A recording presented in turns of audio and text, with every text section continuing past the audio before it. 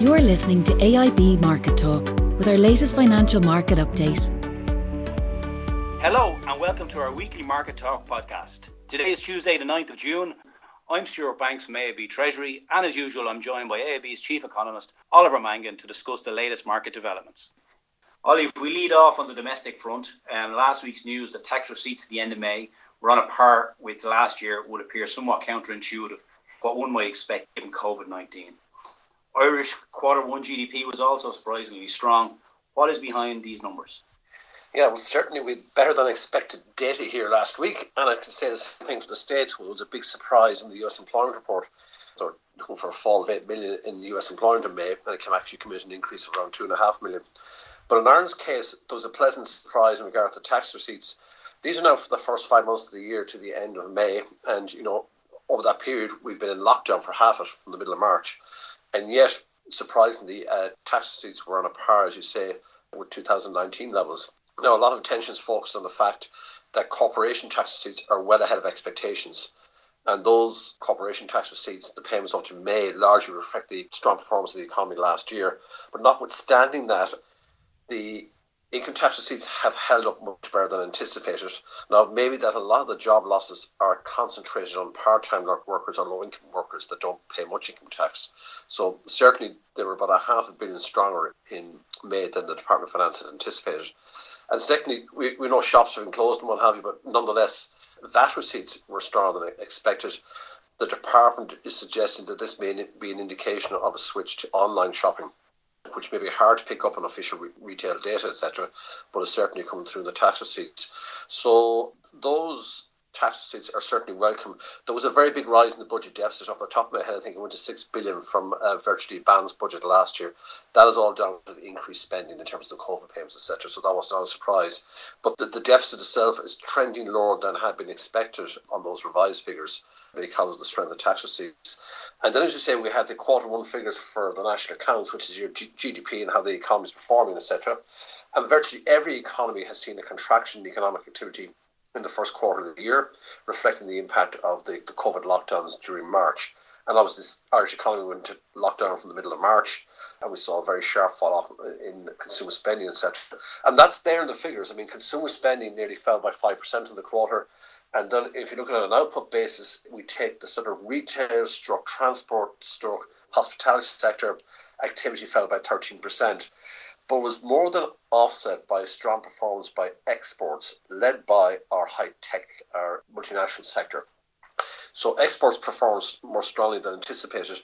And even though the domestic economy contracted by around 1.5% in Q1, the overall economy grew by 1.2%. And was up by 4.6% on a year-on-year basis, reflecting a big jump in manufacturing output. And as I say, it's the information technology sector, but in particular the pharmaceutical sector. Obviously, a big demand for the products there in relation to the COVID outbreak, etc. So that more than offset the weakness in the domestic sector. So it was a pleasant surprise to see the economy expand in Q1. I say that's rather unique in terms of we know the Eurozone economy contracted, the US economy contracted, the UK economy contracted, but the Irish economy grew. Now, let's not get carried away here. We will see a deep contraction in output in the second quarter because, we're starting to open up at this stage, but from April and May and early June, virtually all the economy at large parts of it has been in lockdown. So we will see a big decline in output. But it may well be that the overall fall in GDP, and we've seen some forecasts out there for 10-12% declines in GDP this year, that won't materialise. Certainly it was a good start to the year, and there are offsets to the weakness in the domestic sector. If we see another strong performance by exports in Q2, as I say, from the multinational sector, it will help mitigate to some extent the sharp decline in the domestic economy. And looking at the second half of the year, restrictions easing, output will rebound, the economy will rebound. Now, there's a lot of uncertainty about the strength and pace of that, but it was welcome news to see on Friday that the government is accelerating the pace at which the economy will reopen over the next month or so. Okay. On the currency front, Ollie, the euro continues to appreciate as both the ECB and national governments roll out significant stimulus packages. Is this strength likely to continue? Well, first of all, I would say let's not just solely focus on the euro. You're absolutely right. I mean, the euro has risen from 108 against the dollar a month ago to 113 now. And, going back on the last number of months, it's made ground against sterling. I think the big trend in currency markets is related to what's going on in the broader financial markets. We've seen very much, buoyed up sentiment in global financial markets over the last couple of months. Very strong gains by stock markets. I mean, they're up by 35%. The Nasdaq is nearly back to its all-time highs. So we've had a very strong performance by global financial markets. It's reflecting increasing optimism. We mentioned the data there initially in regard to the US and Ireland. Economies are opening up maybe a bit quicker than people anticipated, but we're also seeing massive stimulus packages being brought forward by central banks and by governments and by the EU, etc. So what that has done is buoyed up markets. And what we call safe haven currencies, which were very strong earlier on in the year, when stock markets are falling, there's a lot of concern about COVID, etc. The safe haven currencies tend to be the dollar, the yen, and the Swiss franc. They're the three main safe haven currencies. They've lost ground over the last couple of months, particularly over the last month, as markets become more optimistic about the economic outlook. So it's not just the dollars being weak. I mean, the euro has risen from 115 yen to 124 in the past month alone. That's a one-year high. We've seen the Aussie dollar, it fell to as low as 55 cents in March. It's up to 70 cents against the US currency. Canadian dollar making good ground as well. So the safe haven currencies are losing ground, but the euro is benefiting, all right. There's no doubt about that. It's been helped by the fact that the Eurozone may have been slow to get going, but in the last month or so, we have seen significant stimulus packages unveiled by the ECB, and on Thursday it signalled a bigger expansion to its QE program. That's its bond buying program that had been anticipated. So, and also that will run for another 12 months to large scale bond buying for at least another 12 months. That's very helpful for financial markets. We've seen the European Commission unveil its big recovery fund. We saw last week the German government come with a major fiscal stimulus plan. One is in the works for France as well. So that is helping, certainly helping the euro. Now, I would caution people who follow the currency markets to just be aware. The euro-dollar rate has been in a very narrow range for nearly 2 years now. It's gone back to the autumn of 2018. 107 to 115 has contained all the action. And okay, there's been a big move in the last month, as you say, in the currency markets. Euro-dollar's gone from 108 to 113. Really where it's back to is it was in a very narrow range of 112 to 115 in the first half of last year. We're just back into that range. So it hasn't really broken out of its main trading range that goes back to 2018. And that is quite a narrow trading range for such a long period of time. And it'll be a challenge for the euro to rise above 115 because it hasn't been there for nearly 2 years. And then 120 is another particularly big barrier.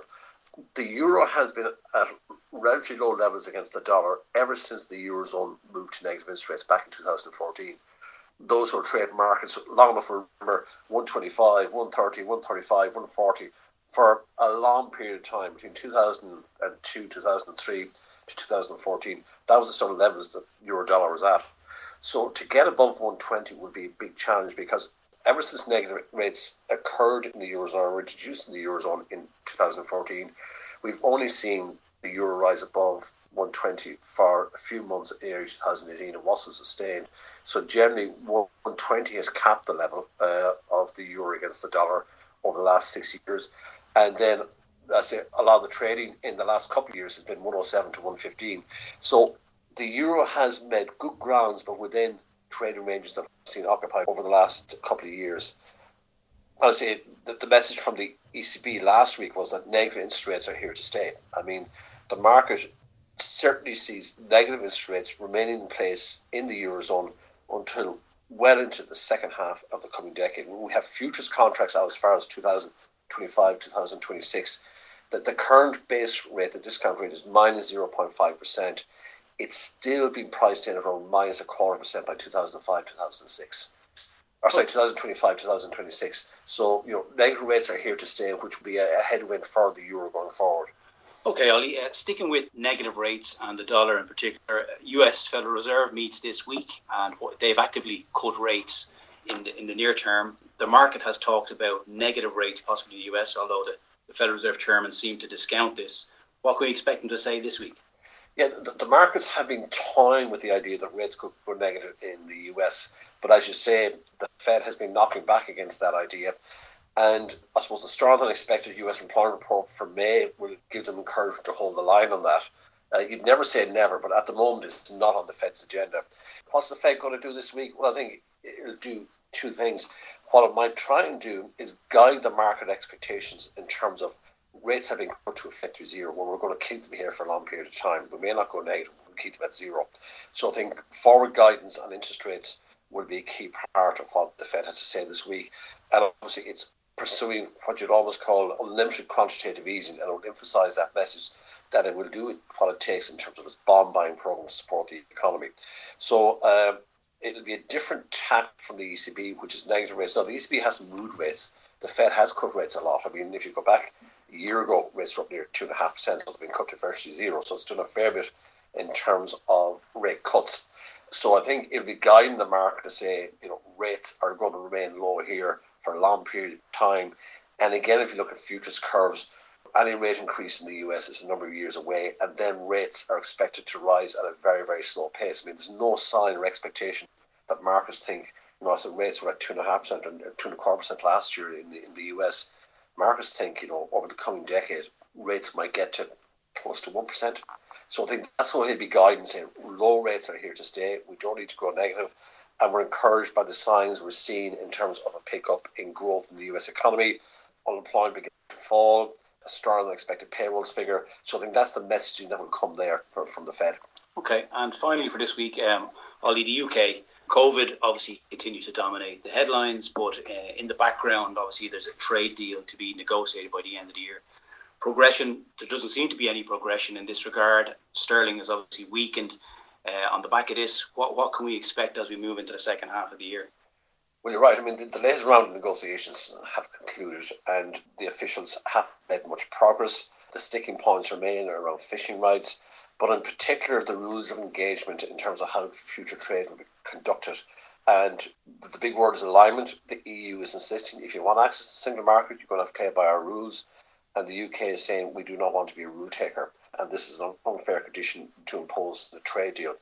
So, as with everything else, I think this will get resolved at a very senior political level. And in that regard, Boris Johnson is to meet the head of the European Commission and the head of the European Council of Ministers later on this month.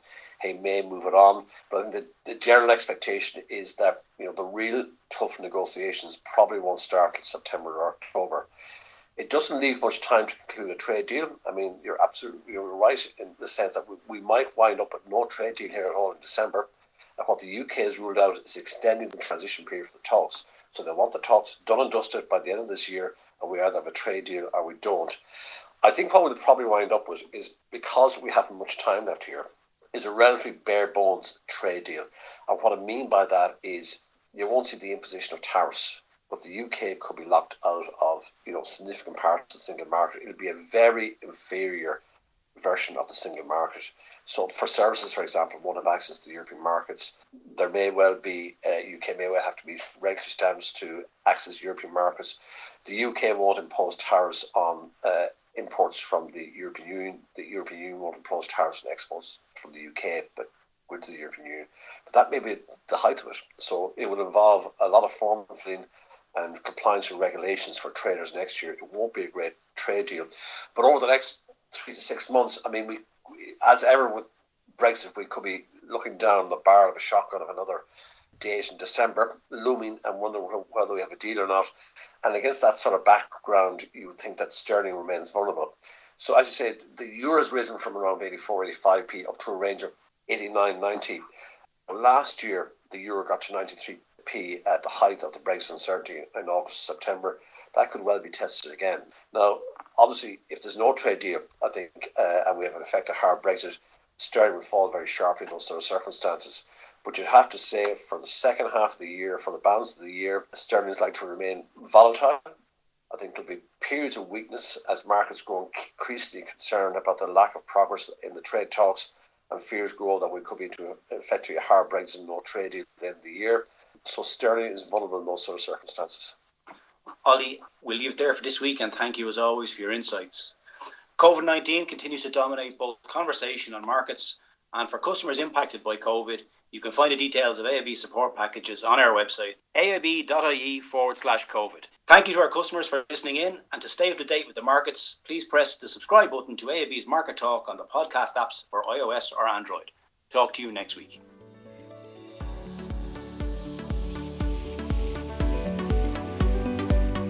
Thanks for listening to the latest edition of AIB Market Talk. Allied Irish Banks plc is regulated by the Central Bank of Ireland. First Trust Bank is a trademark of AIB Group UK plc, authorised by the Prudential Regulation Authority and regulated by the Financial Conduct Authority and the Prudential Regulation Authority. Allied Irish Bank GB and Allied Irish Bank GB Savings Direct are trademarks used under licence by AIB Group UK plc, authorised by the Prudential Regulation Authority and regulated by the Financial Conduct Authority and the Prudential Regulation Authority.